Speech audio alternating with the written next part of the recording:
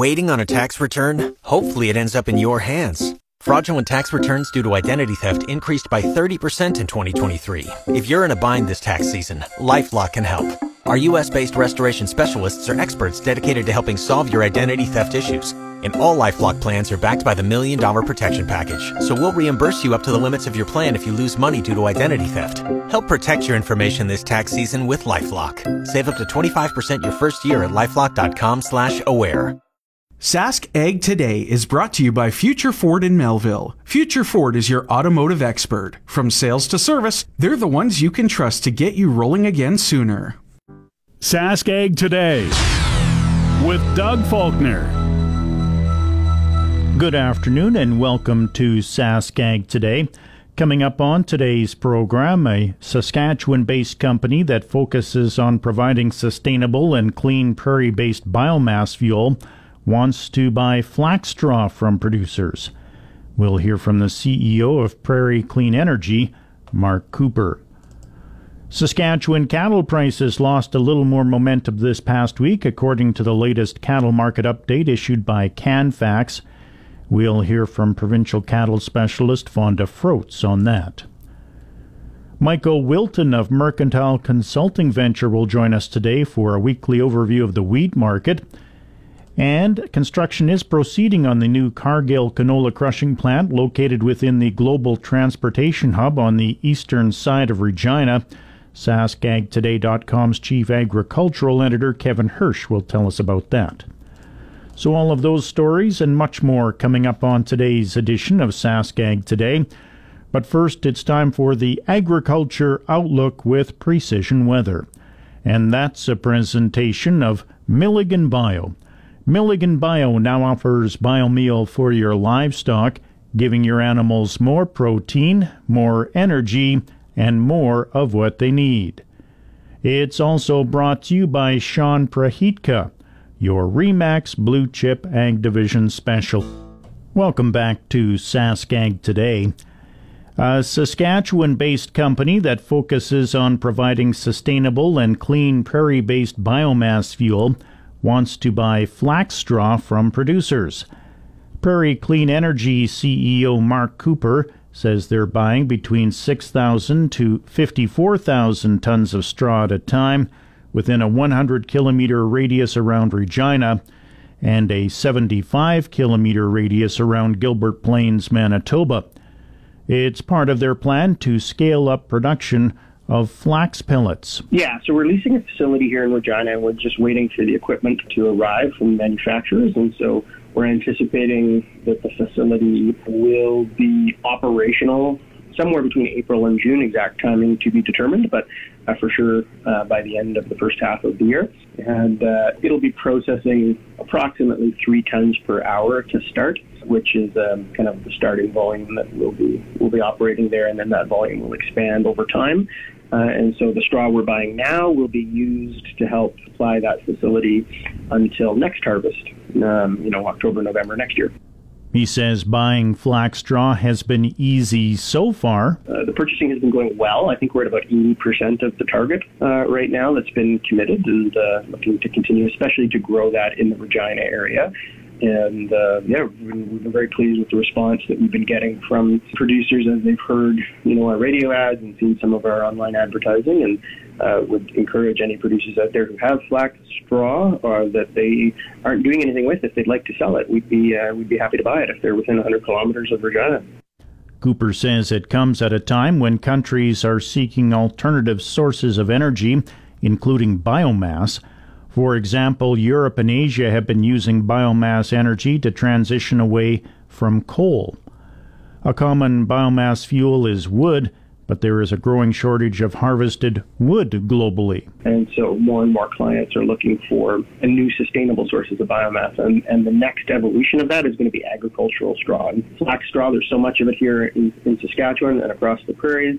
Most of it is being burned in the fields. And our thought was, hey, instead of doing that, let's pay the farmers for the straw. Let's convert it into these pellets and let's sell it to clients around the world who want to use it to get off of their dependence on coal and fossil fuels. And so there's a strong energy market around the world for that.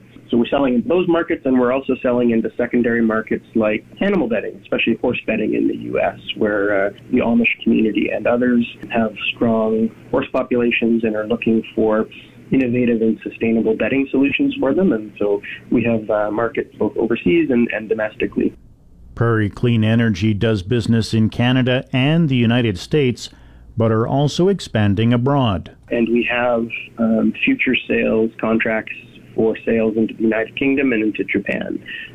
There's other opportunities to sell into other countries in Europe, but right now our sales are in Canada and in the U.S. with those contracts in Japan and in the U.K. He says none of this would be possible without a lot of support. Yeah, Prairie Clean Energy has been very fortunate and deliberate in terms of building a business model that isn't dependent on government support or government subsidies, but has been successful in receiving it. So the provincial government through the Saskatchewan Advantage Innovation Fund, the federal government through the Mining Innovation Commercialization Accelerator, both have invested in research and development and product development for Prairie Clean Energy. And that's unlocked, our ability to prove out our business model, to test and make pellets, and to begin to patent our technology as well. And so all of those things have been really essential. And Saskatchewan is such a uniquely positioned spot. There really isn't any other place on earth that we could do what we do other than right here. And we're very fortunate to have the strong support of our local, provincial, and federal governments. Producers who want to sell their flax straw to Prairie Clean Energy can contact them by email at info@prairiecleanenergy.com. You can also call them at 306-910-3529 or simply visit their website, prairiecleanenergy.com. It's time now for the Ag Review portion of our program, and that's a presentation of New Era Ag Technologies in Swan River. GX94 Ag Review.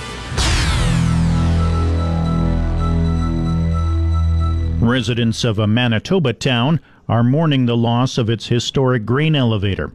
The Saint-Jean-Baptiste elevator, which opened in August 1951 with a 40,000 bushel capacity and underwent multiple renovations during its lifetime, burned down this weekend.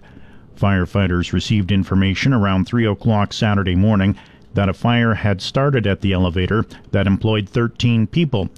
The facility was full of grain at the time of the fire. 8 fire departments and up to 100 firefighters responded to the call. Prairie communities have lost multiple grain elevators in recent years. In December of 2022, for example, a fire destroyed an elevator in Bentley, Alberta.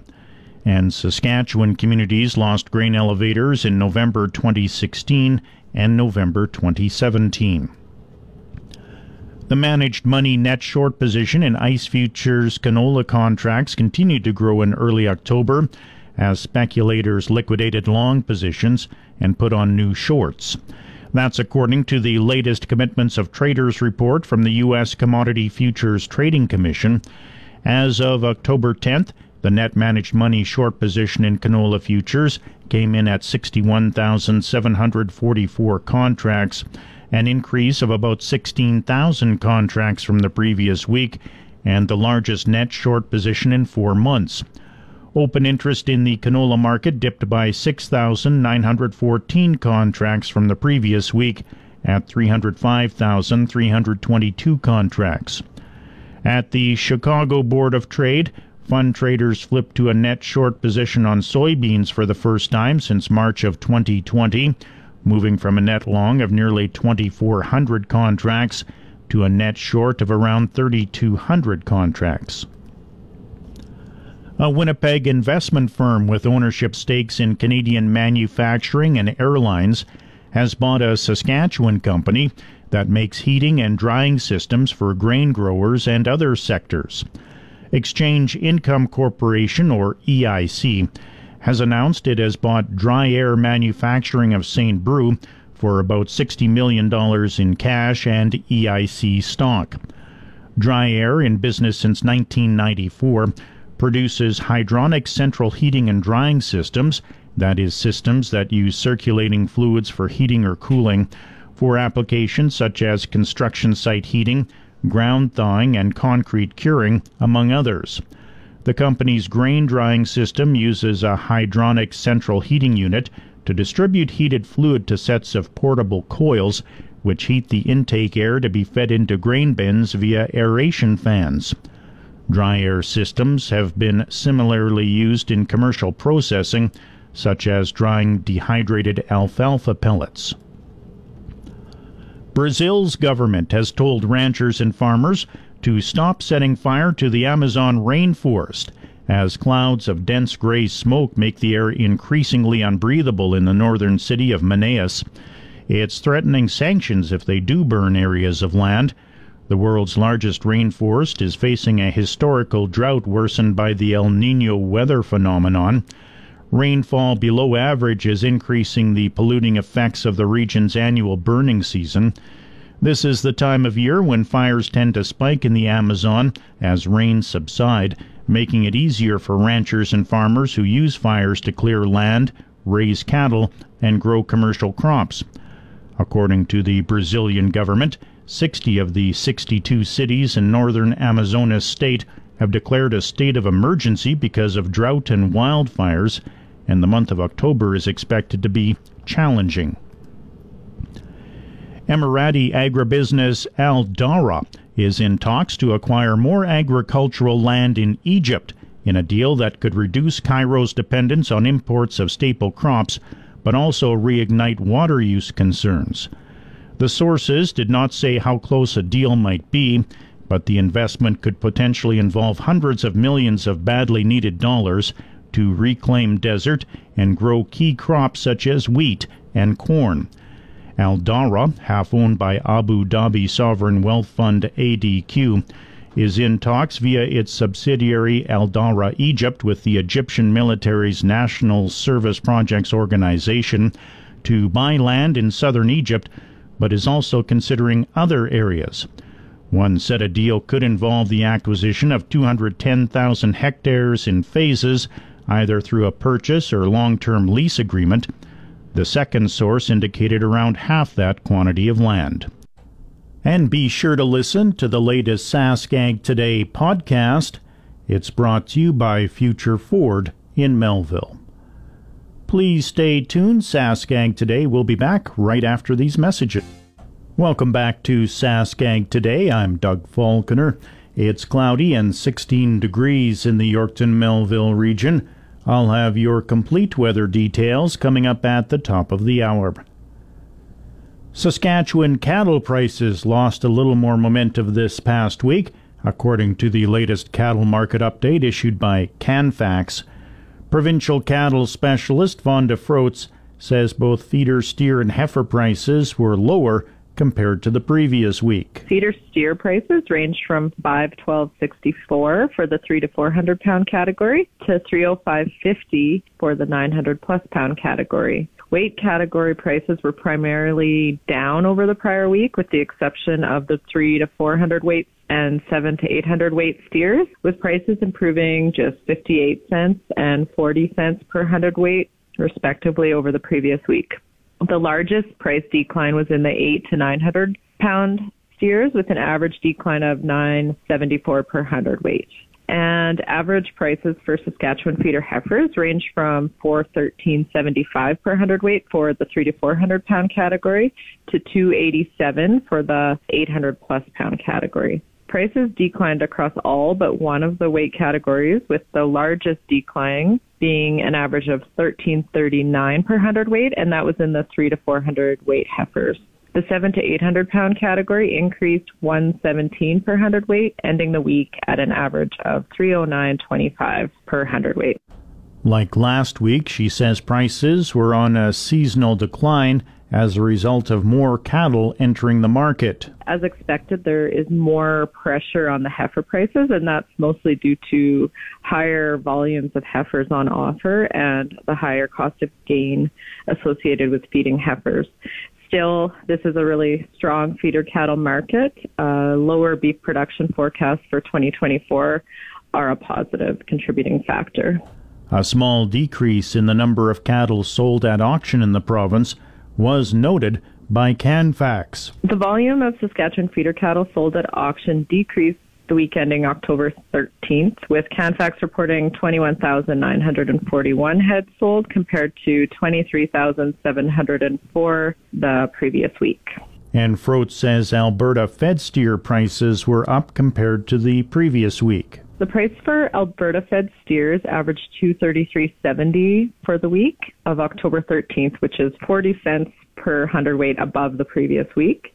And prices for Alberta cows reported on October 13th were up compared to October 6th.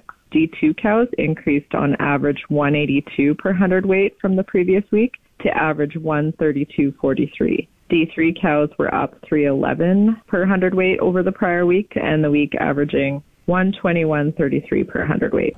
That's Fonda Froats, provincial cattle specialist with the Saskatchewan Ministry of Agriculture, providing the cattle market update for the week ending October 13th. Livestock market conditions. U.S. live cattle futures for December closed at 186.87 today. That's up 32.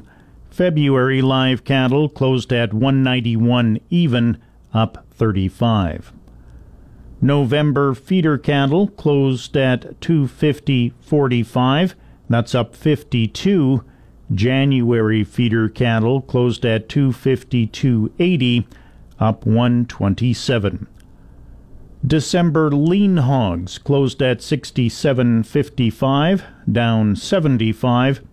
February lean hogs closed at 72.05, down 102. And that's the livestock market conditions. A weekly overview of the wheat market has been provided by Michael Wilton of Mercantile Consulting Venture. It was issued through the Saskatchewan Wheat Development Commission. U.S. wheat futures finished the week on either side of unchanged after a mixed reaction to what was largely a neutral WASDA report for wheat. Otherwise, there was additional buying of soft red winter wheat from China that was beneficial to the futures. And just briefly, we'll talk about the global wheat numbers and then get into the by-class numbers shortly. The USDA WASDA report put global wheat production down by almost 4 million tons from last month at 783 million tons.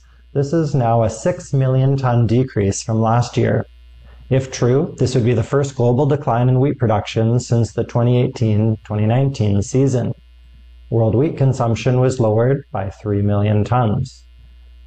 The USDA global consumption outstripped supply by 9.4 million tons this year, as global ending stocks are expected to fall to 258 million tons. All right, let's start in Canada. Weekly Canadian wheat exports were large in week 10 at 550,000 tons for a season total of 3.8 million tons. This is over 500,000 tons ahead of last year's volume. Producer deliveries have slowed and are now behind last year's pace.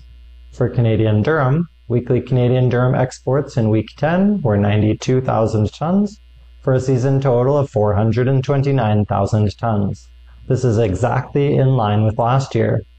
With that said, producer deliveries are slow and well behind last year.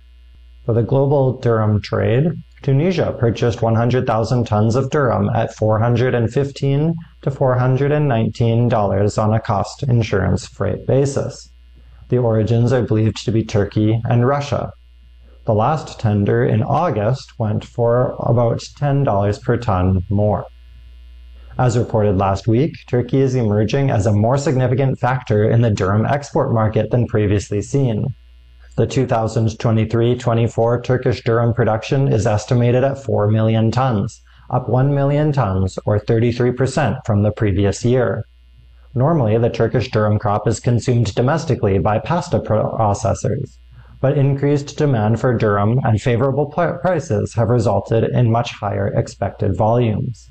Indeed, Turkey has already shipped over 1 million tons of durum, mostly to Italy and, surprisingly, Canada. Canadian durum values will continue to struggle until demand returns to Canada in the second half of the marketing year. And now to the U.S. The USDA raised U.S. wheat production by 2.1 million tons. Ending stocks increased by 1.5 million tons from September to 18.2 million tons. Most of the increase in ending stocks were in the hard red winter wheat and the hard red spring wheat classes. The hard red spring wheat class was the main driver behind the USDA's increase in U.S. wheat production. Hard red spring wheat production in the U.S. was raised by 55 million bushels from last month to 468 million bushels, up 5% over last year. Imports were also 5 million bushels higher, now 7% more than last year, for a 60 million bushel increase in the hard red spring wheat supply. Feed use and exports were raised 15 million bushels and 10 million bushels respectively, for a 35 million bushel increase in ending stocks to 137 million bushels. With that all said, ending stocks are up 9% from last year. For the U.S. durum crop, the USDA increased production by 2 million bushels while reducing imports by 5 million bushels. Ending stocks were thus 3 million bushels lower at 20 million bushels, down almost 30% from last year and lower than the 2021 levels. Weekly U.S. export sales were above expectations last week at 652,000 tons. Total commitments are now at 10.1 million tons, which is 53% of the total amount that the USDA is expecting. There was another sale of 151,000 tons of soft red winter wheat to China. This comes a week after the 220,000 tons that was reported previously. U.S. farmers planted another 17% of the total winter wheat crop over the week, which is now almost 60% complete. Emergence is average. Rain is expected in the winter wheat belt, which will alleviate dry conditions, but could slow some progress. In Australia had the driest September on record, receiving just 71% of average rainfall amounts. The USDA decreased their estimate for Australia's wheat crop by 1.5 million tons to 24.5 million tons. This is almost 40% less than the previous year's record crop. In Argentina, the USDA's production number was unchanged at 16.5 million tons. This is what Badge had been estimating, but last week they put their estimate down by 300,000 tons. Both estimates are likely too high, as the Rosario Grain Exchange lowered their estimate to 14.3 million tons.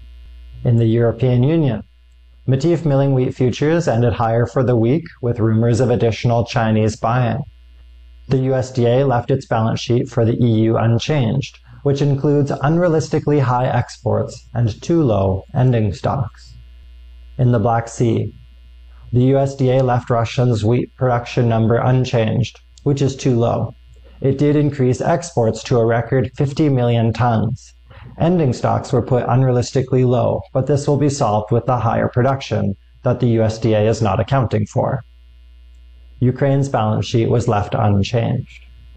As far as some of the significant trades, Egypt was back, buying 480,000 tons of Russian wheat in a private deal, and tendering on Thursday, buying 170,000 tons of wheat from Romania and Bulgaria. As far as some of the other news that is impacting wheat markets, the USDA put U.S. corn yields lower than what was expected. The USDA is now estimating that the national corn yield will be 173 bushels per acre, compared to what the trade was guessing at 173.5 bushels per acre. As far as the conflict in Israel and Gaza, tens of thousands of Israeli troops are at the border of Gaza, waiting for the order to begin the ground invasion in response to the Hamas terror attacks. As far as the outlook, in the short term, we see futures trading in a narrow range, and growers being reluctant sellers at current returns. Russia will continue to be the most aggressive seller as, in their opinion, the price is not bad, and they need the money. It is difficult to forecast events when we don't know how the events over Hamas and Israel will develop, but keep in mind that war zones do not create demand. Whether in the southern hemisphere, Chinese demand and Russian exports will be the main drivers moving forward. We would hold additional wheat sales for the new year. That's Michael Wilton of Mercantile Consulting Venture in Winnipeg. Please stay tuned. I'll have your commodities update coming up next. Sask Ag Today has been brought to you by Future Ford in Melville. Future Ford is your automotive expert. From sales to service, they're the ones you can trust to get you rolling again sooner. Commodities update.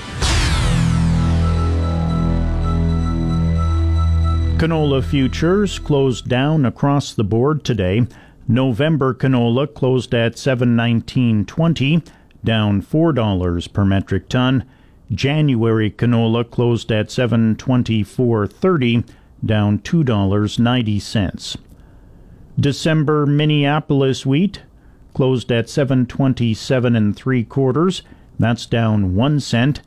December Kansas City wheat closed at $6.66 3/4, down 2 cents. December Chicago wheat closed at $5.70 1/2, down 6 3/4 cents. December corn closed at $4.89 per bushel, down 1 cent. November soybeans closed at $12.96 3/4, up 10 1/2 cents. December oats closed at $3.74 1/4, down 7 1/2 cents. And that's the commodities update. Construction is proceeding on the new Cargill canola crushing plant located within the Global Transportation Hub on the eastern side of Regina. SaskAgToday.com's chief agricultural editor, Kevin Hirsch, updates developments within the GTH. A lot of controversy swirled around the Global Transportation Hub and the corresponding creation of the Regina bypass to provide a transportation corridor. Now the hub is starting to fulfill its purpose. Management services for the GTH are being provided by Colliers, a property management and commercial real estate firm. Richard Jankowski, the managing director of Saskatchewan brokerage for Colliers, says the GTH provided Cargill with what they were looking for in a canola crushing location. There's availability of labor in the Regina region. Raw canola can easily move in by truck and rail, and the resulting oil and meal has access to both railways and can be readily shipped to Vancouver, the U.S. and Mexico. Since the facility will be a large user of processed water, a secondary pipeline is planned from Buffalo Pound to serve the region, with Cargill as the first customer. Jankowski says the scale of the Cargill build is impressive. It's massive. So this one will be it'll be their largest facility in the world. I just look at some of the features there. 23 kilometers of inner railway network, about 4 kilometers north to connect to CN. There's 247 acres that are custom designed, so there's an interior road system and that complements the interior rail network. Silo structures or slip form construction similar to what you'd see on a concrete inland terminal facility. And some of the other things that stand out, you think about 4,000 or so concrete piles, just a ton of raw materials, the rebar and so on, and the steel to run the facility just for power, and the grid within it is it's huge. So they're talking about gearing up to as many as 700 construction jobs by the peak of 2024. I think there's around 550 there right now. It's basically a huge work camp in and around it, just outside the city. Some of the early clients were in the Global Transportation Hub before the Regina bypass was built. Jankowski says the number of clients is steadily increasing, with many of them related to agriculture. We've got new companies that are coming, Avena Foods being an example. Four Tracks, a trucking company out of Manitoba, has bought land. Cam Transport just closed on a deal, so they're planning to build out there. There's about a dozen other deals that are in various stages of negotiation, And you can assume that once Cargill's operational, there'll be companies that want to co-locate out there because their services will complement the Cargill operation. And of course, the other one that's not a big land user, but it's exciting because it's a first venture into Saskatchewan, and that's Amazon's distribution hub that is going to get going here, as I understand it, in early 24. For Sask Ag Today, I'm Kevin Hirsch. Farm Bulletin Board. Cattle and bison producers are being asked to participate in a survey to help engineering specialists create new technologies for the ranch. The study's principal investigator and supervisor is Tate Chow, a faculty member in the Ron and Jane Graham School of Professional Development at the University of Saskatchewan. The tech developers need to learn more about cattle and bison production before embarking on efforts to create new smart technology. We need a deep understanding of what are the relevant information cattle producers really need. That's built on the understanding of their operation and what they want. So it takes a lot of work, and hopefully we'll be able to use that to improve their operations. Some cattle producers may be hesitant about new technology, and Chow says the goal is to develop smart tools that are both relevant and easy to use. Essentially, we're trying to find ways to increase productivity, to make things as easy as possible, because we recognize technology is created to serve the producers, to make their life easier. It shouldn't be more difficult to operate. One possibility is developing a dashboard to allow producers to remotely monitor health readings on livestock. I think animal health is becoming more important. I'm actually from biomedical engineering background. We do that for the human health. The question is, can we do this in an affordable manner, and would this be helpful for the cattle producers? That's the question we're asking, and hopefully we can find the answer.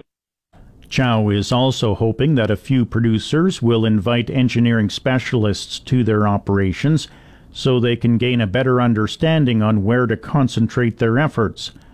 The written survey takes about 15 to 20 minutes to complete, and all the information will be collected and reported anonymously in an aggregated form. Tate Chow can be contacted by phone or email.